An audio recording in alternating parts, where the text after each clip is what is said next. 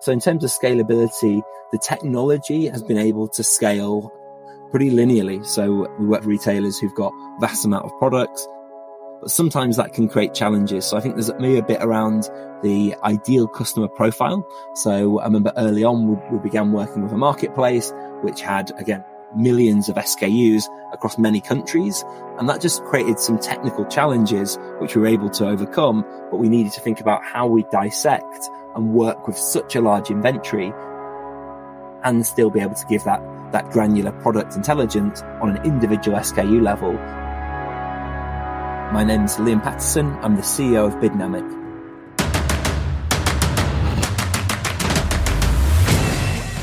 This is Code Story, the podcast bringing you interviews with tech visionaries who share in the critical moments of what it takes to change an industry and build and lead a team that has your back.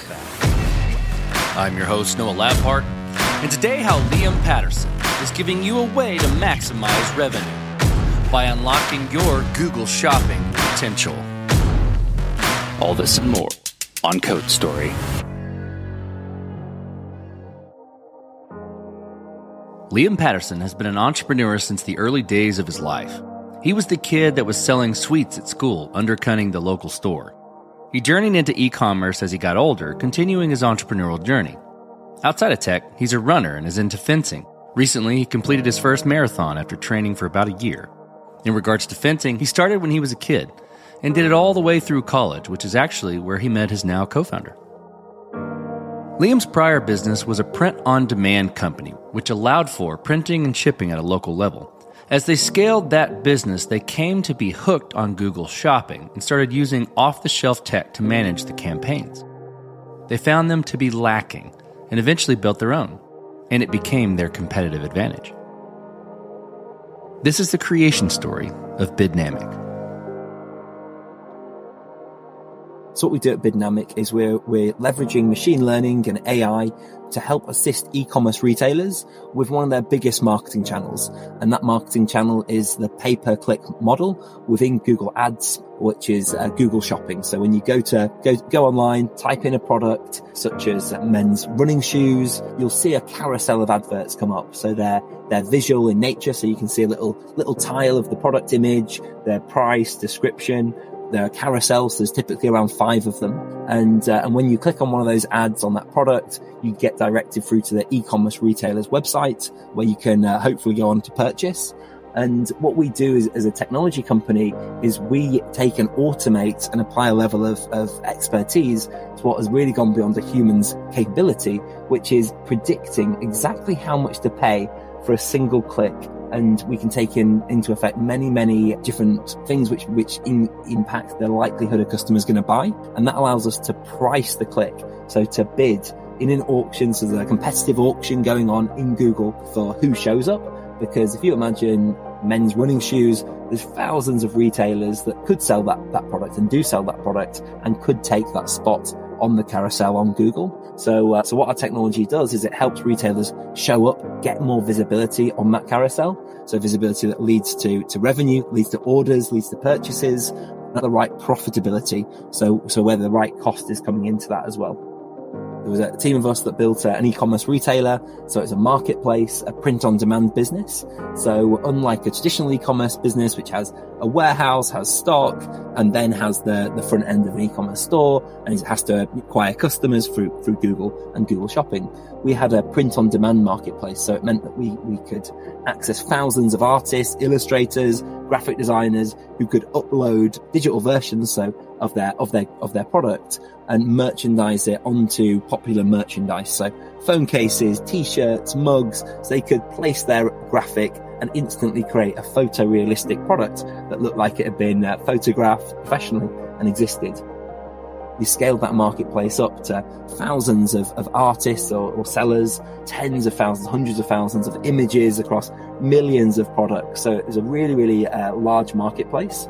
And because it was print on demand, unlike the warehouse model of traditional retail, we would just print it on demand. After someone purchased that product, we'd print it, and we built a distributed network of printers. So our model allowed them to to print it on demand, and it allowed us to route it locally as well. So we'd send that order to be printed in the US and shipped next day to the customer. So it was a really efficient model. And as we scaled that business, we became quite unhealthily addicted to Google Shopping. So it became our massive revenue channel. We tried other channels like Facebook, Amazon, and got some good growth through those channels, but always found that Google Shopping was just this channel which could just keep growing and growing as we got more inventory, more products into more countries. We just started using technology off the shelf where possible to set up this Google Shopping bidding and campaign structure, but just found the technology was all kind of lacking the granularity of what we wanted to do and what we knew was possible. So we started developing our own technology in-house for about 3 years, which really became our secret to success internally. And then we took it to market. So we made a pivot with our business model where we started our investors were asking us, we had an angel investment into the business, and they'd say, God, can we use this technology? We're seeing the results you're getting, the profitability, the growth. They've made investments into other e-commerce businesses, maybe running some themselves. And we're saying, could we use this technology? We were like, oh no, we have no idea about SaaS, software as a service, and the offerings and all that go to market and other strategies. So we really resisted it until one day we worked with one of our investors' clients and just got this huge uptick in revenue and growth. And then we sat back and went, okay, maybe we're onto something here. Let's dive into the MVP then. So tell me about that first product you built. I guess this would be within the print on demand business, or it could be after, you decide. But that first product you built, how long did it take you to build? What sort of tools did you use to bring it to life?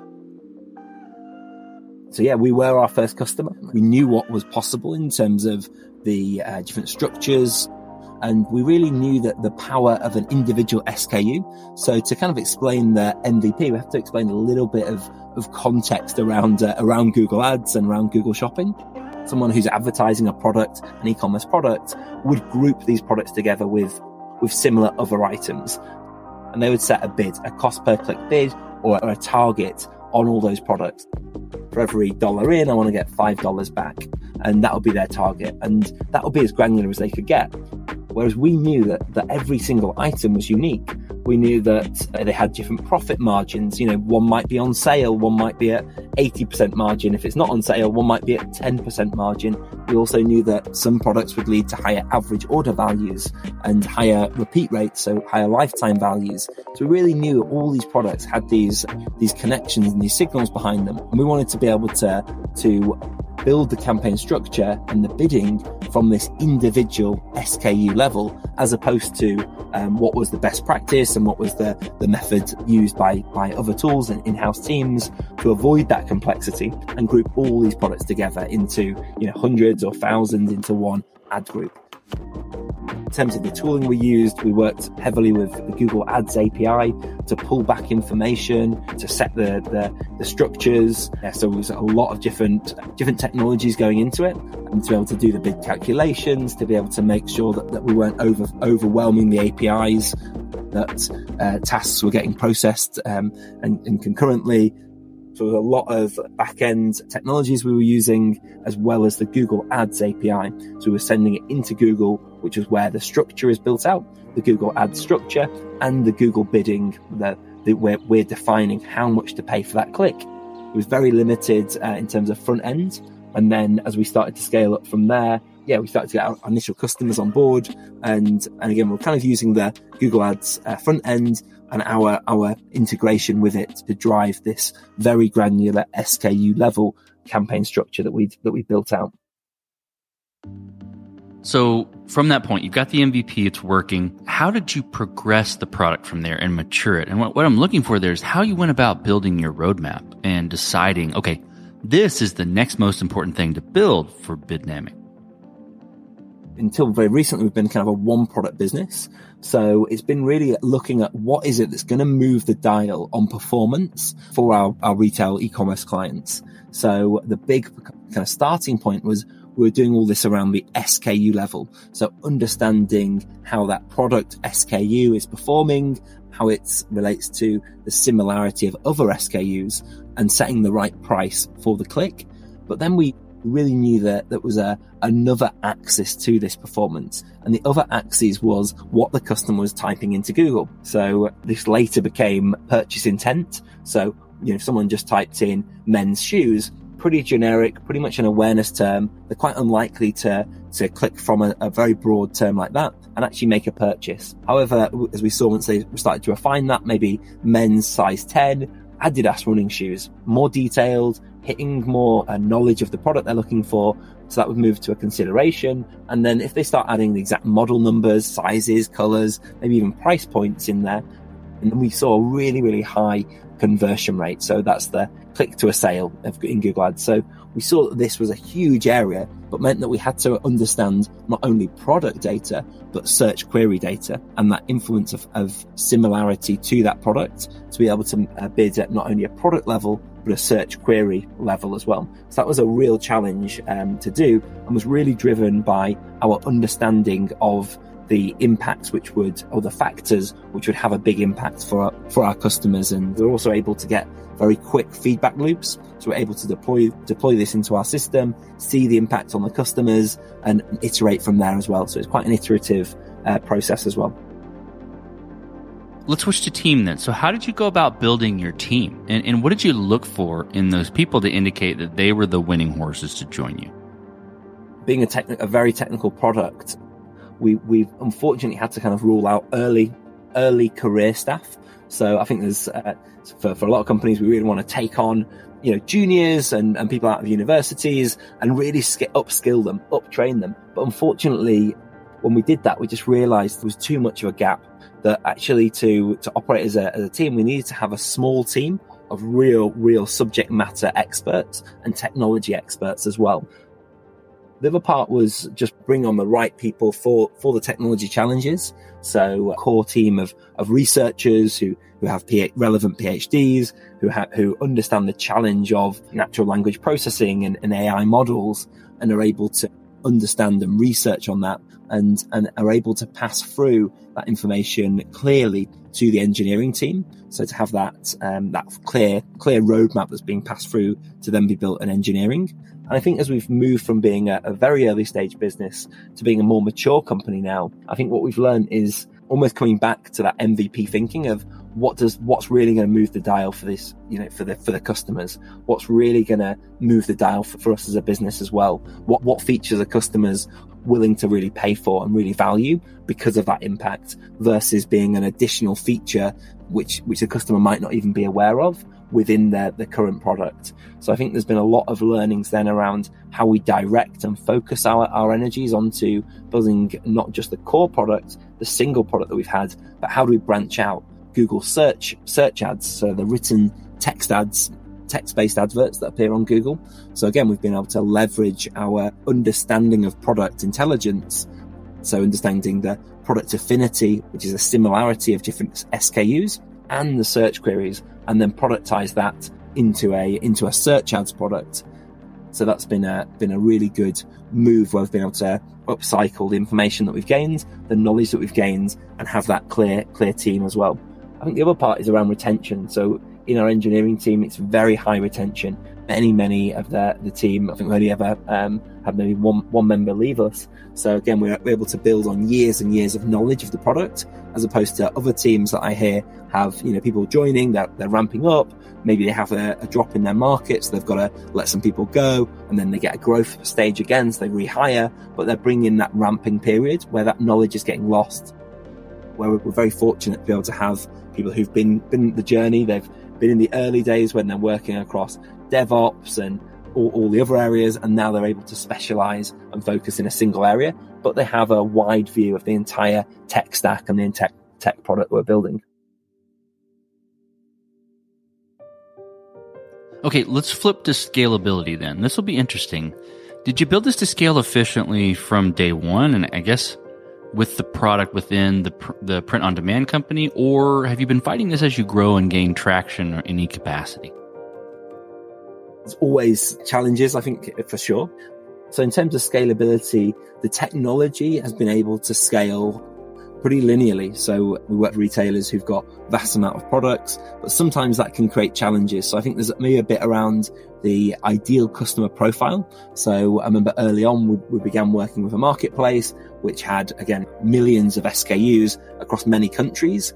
And that just created some technical challenges, which we were able to overcome. But we needed to think about how we dissect and work with such a large inventory and still be able to give that granular product intelligence on an individual SKU level when there's some kind of hard limits around how you work with the Google Ads API, how many changes you can make and partitions you can have on a Google AdWords account. So where we're storing that Google Ads account, where we're sending that information in. So again, they created operational level challenges that we had to think about on an individual product level and overcome. And the other part of it is, whilst the technology is delivered through the APIs and building that, there's also a human component. So we work closely. We have account managers who emulate an experience you might have with a digital agency.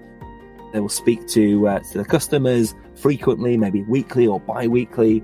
They'll understand those customer strategies. They'll be able to guide on information they might have offline and expertise they have on their products, such as which products are seasonal, which new products are getting released that week, that month, any items they're overstocked, any performance which is maybe in offline sales and untracked data, which again, they're able to pass through and we're able to build in the strategies. So effectively the service delivery is through mainly a human front end. So they're through experienced team members who are able to advise through client success. But that creates a challenge where, as you're rapidly scaling, you're scaling more and more merchants, more and more clients. Again, you've got the technical component, you're building out the systems and delivering for them, but you've also got to be able to think ahead. There's a certain ratio that these customer success reps can work with and support clients. And you've always got to be thinking ahead, because when you're growing rapidly, you want to make sure you're bringing through reps who've had enough time to really be trained and on both e-commerce strategy, but also on our technology, on the channel of Google Shopping or search ads. And they're three areas that we've become better and better at upskilling our own team. But again, as we scale the business, that's something we've got to think about, scaling the technology, but also the human capital, that experience in the business as well. Okay. As you step out on the balcony and you look across all that you've built, what are you most proud of? Yeah, I'd say I'm most proud of kind of two things, really. One is the employment that we've created. So we started out as a very small team, 5 or 6 of us right in the early days after we made that pivot and took the market as Biddnamic and made that pivot from the print on demand business. And we're now a team of approaching 150 across the UK and the USA. We've got offices in Leeds in the UK and in Austin, Texas. So really it's about the employment that we've been able to create and that impact and the growth as well, seeing colleagues grow in terms of their experience, the things they've been able to do, really seeing how they've transitioned over the years that they've been in the business is remarkable, totally remarkable. And you think where they were and also where I was personally to where we are now as individuals and also as a team collectively. So yeah, I'm really proud of the employment and the journey that people have been on with us. Let's flip the script a little bit. Tell me about a mistake you made and how you and your team responded to it. I suppose one of the challenges could be like the time zones. So we've become very much an American first business. So we've got a huge amount of clients in the US, and we've just been, as we've been growing our US customer base, it's about, okay, we now need to deliver the technology works 24/7, is AI based, machine learning. So that's, location agnostic. But we've got to also have this client delivery side. So we need to be able to speak regularly with customers on a weekly or bi-weekly basis. And I think as we've quickly grown in the US, that's created some challenges for our team here in the UK to be able to deliver that service to the level that we'd like to do, with the flexibility for people to book in on the time zone that they're in. So I think that's been caused kind of some very early frustrations with customers who are like, oh, I thought I'd be able to do this. I thought I'd get a response in this time zone. So I think there was definitely learnings there. Equally internally about flexing up the hours that they work. So they work, off different hours rather than working 9 to 5:30, for example, in the UK. We're flexing up those hours. They might start later and work later. And now we've localized that in-market client success as well. So I think it's that growth journey, as you're getting pulled up that hill with the demand, you start servicing that demand and thinking, okay, cool, this is great. We're winning all this business in the US, but actually, are we giving the best service? Are we able to really respond in time zone quickly? Are we giving the best level of service that we possibly can? And what's the impact for that on the customers, but on the clients, but also on the team members as well who are involved in those. Okay, this will be fun. So what does the future look like for the product and for your team? It's really been around, the kind of last year has been around really refining our company vision and really understanding the assets that are unique to Biddnamic and how we create a roadmap of additional product lines outside the core product line of Google Shopping, which are cohesive. We don't want to just start launching random products which maybe aren't connected in the right manner. They don't talk a narrative which is just natural. So we spent a lot of time really analyzing and looking at what assets does Biddnamic have access to, and how can we use those to drive our future roadmap within a clear proposition. So our clear proposition used to be, when we're one product business, Google Shopping. It then expanded out to search ads, to Microsoft Bing search ads and shopping, and other related customer acquisition and PPC pay-per-click ad formats for e-commerce. But that's really just one segment that we're able to deliver for. So we've got 3 underlying assets. One is a real deep knowledge of products. So this is the similarity and difference of products. And this is what we call a product affinity index. So we're indexing all these products and able to see the connections and similarities and differences of an e-commerce product. The second is very similar, but for search terms. So how we describe the products that we want to buy or we're really searching for. So this is the purchase intent. As queries become longer, as they maybe reference certain attributes like models, sizes, color, gender, brand, product type, how that impacts positively or negatively the actual likelihood to lead to a conversion and exactly what product explicitly they're searching for and looking for. And the third one is the competitive index. So being able to understand what retailers are stocking that product, what makes those retailers competitive, and the competitor sets within certain retailers and their benchmarks. Because we're seeing so many products and retailers, we're able to build out those 3 core assets of their affinity index, competitor index, and purchase intent index as well. By having that really clear core, we're able to think, okay, where are the 4 quadrants that we can apply that to? So we're already applying it very clearly to customer acquisition. We're moving into with a product which is just in beta at the moment into a headless front end. After a customer clicks on an ad, a Google shopping ad, a Bing ad, any kind of ad format within that quadrant, what's that experience they then get?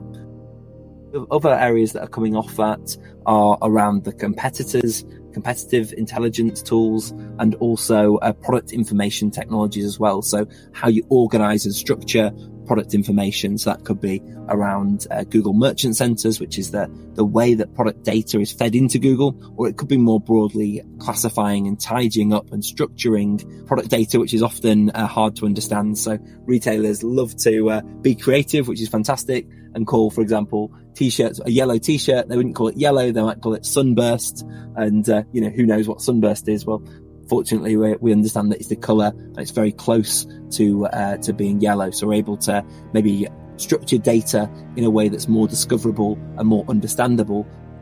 So they're the core kind of 4 areas, but they're always ring fenced by a clear vision, which is within customer acquisition. So that's the space that we play with. Any technology we build, even if it's in headless e-commerce, is going to be designed and built for customer acquisition. And then we have 3 core brand promises that any product we want to develop in the future on our product roadmap has to appeal to. And that's as I mentioned, the outer rings, which are customer acquisition. Our market is e-commerce, so customer acquisition for e-commerce retailers. And the 3 brand promises are around increasing revenue. So we want to build a SaaS product which is going to increase revenue for customers, which is going to increase profitability for retailers, and which is going to give them greater data insights.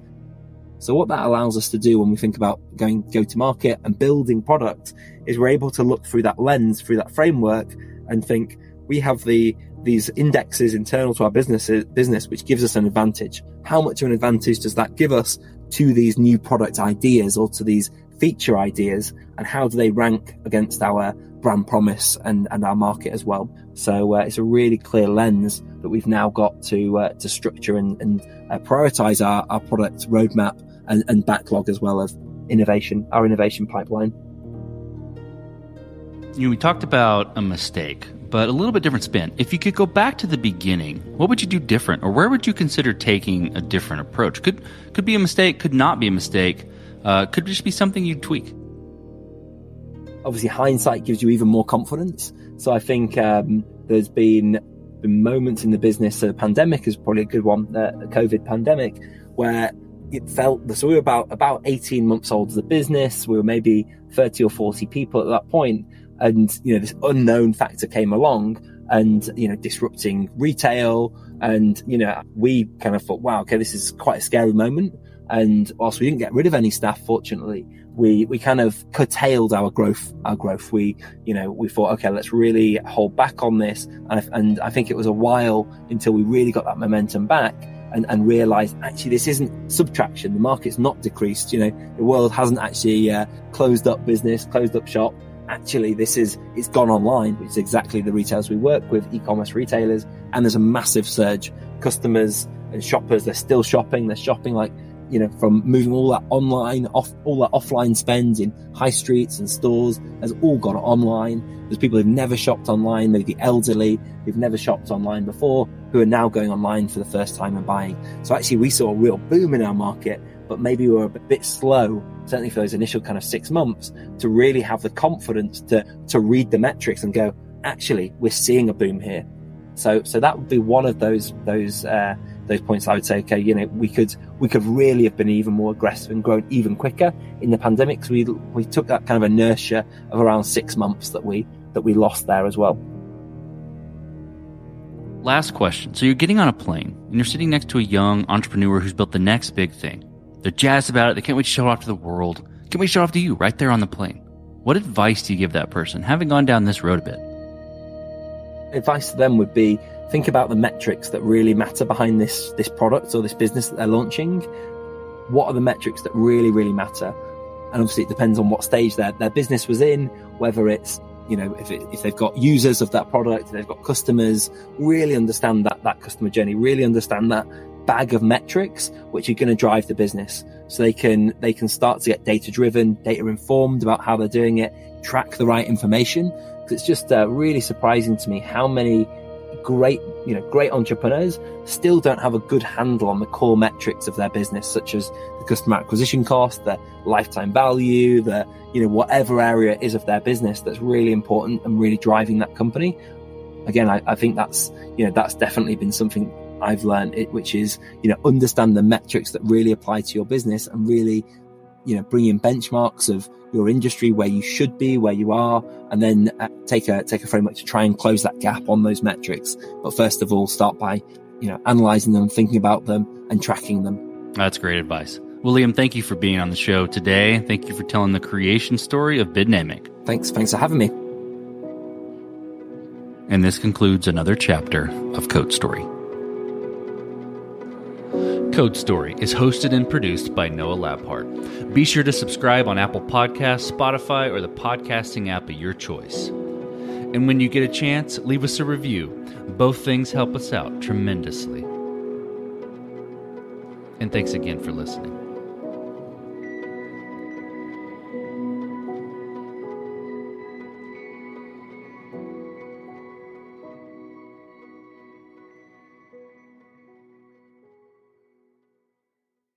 Save big money on plant protection supplies, now at Menards. Defend your garden with Triazicide Insect Killer. Its fast-acting formula protects lawns, vegetables, and many other plants. It kills more than 260 insects by contact, above and below ground. Choose from ready to spray, concentrate, or granular. Save big money on Triazicide Insect Killer at Menards. And check out our weekly flyer on Menards.com for all the great deals happening now. Save big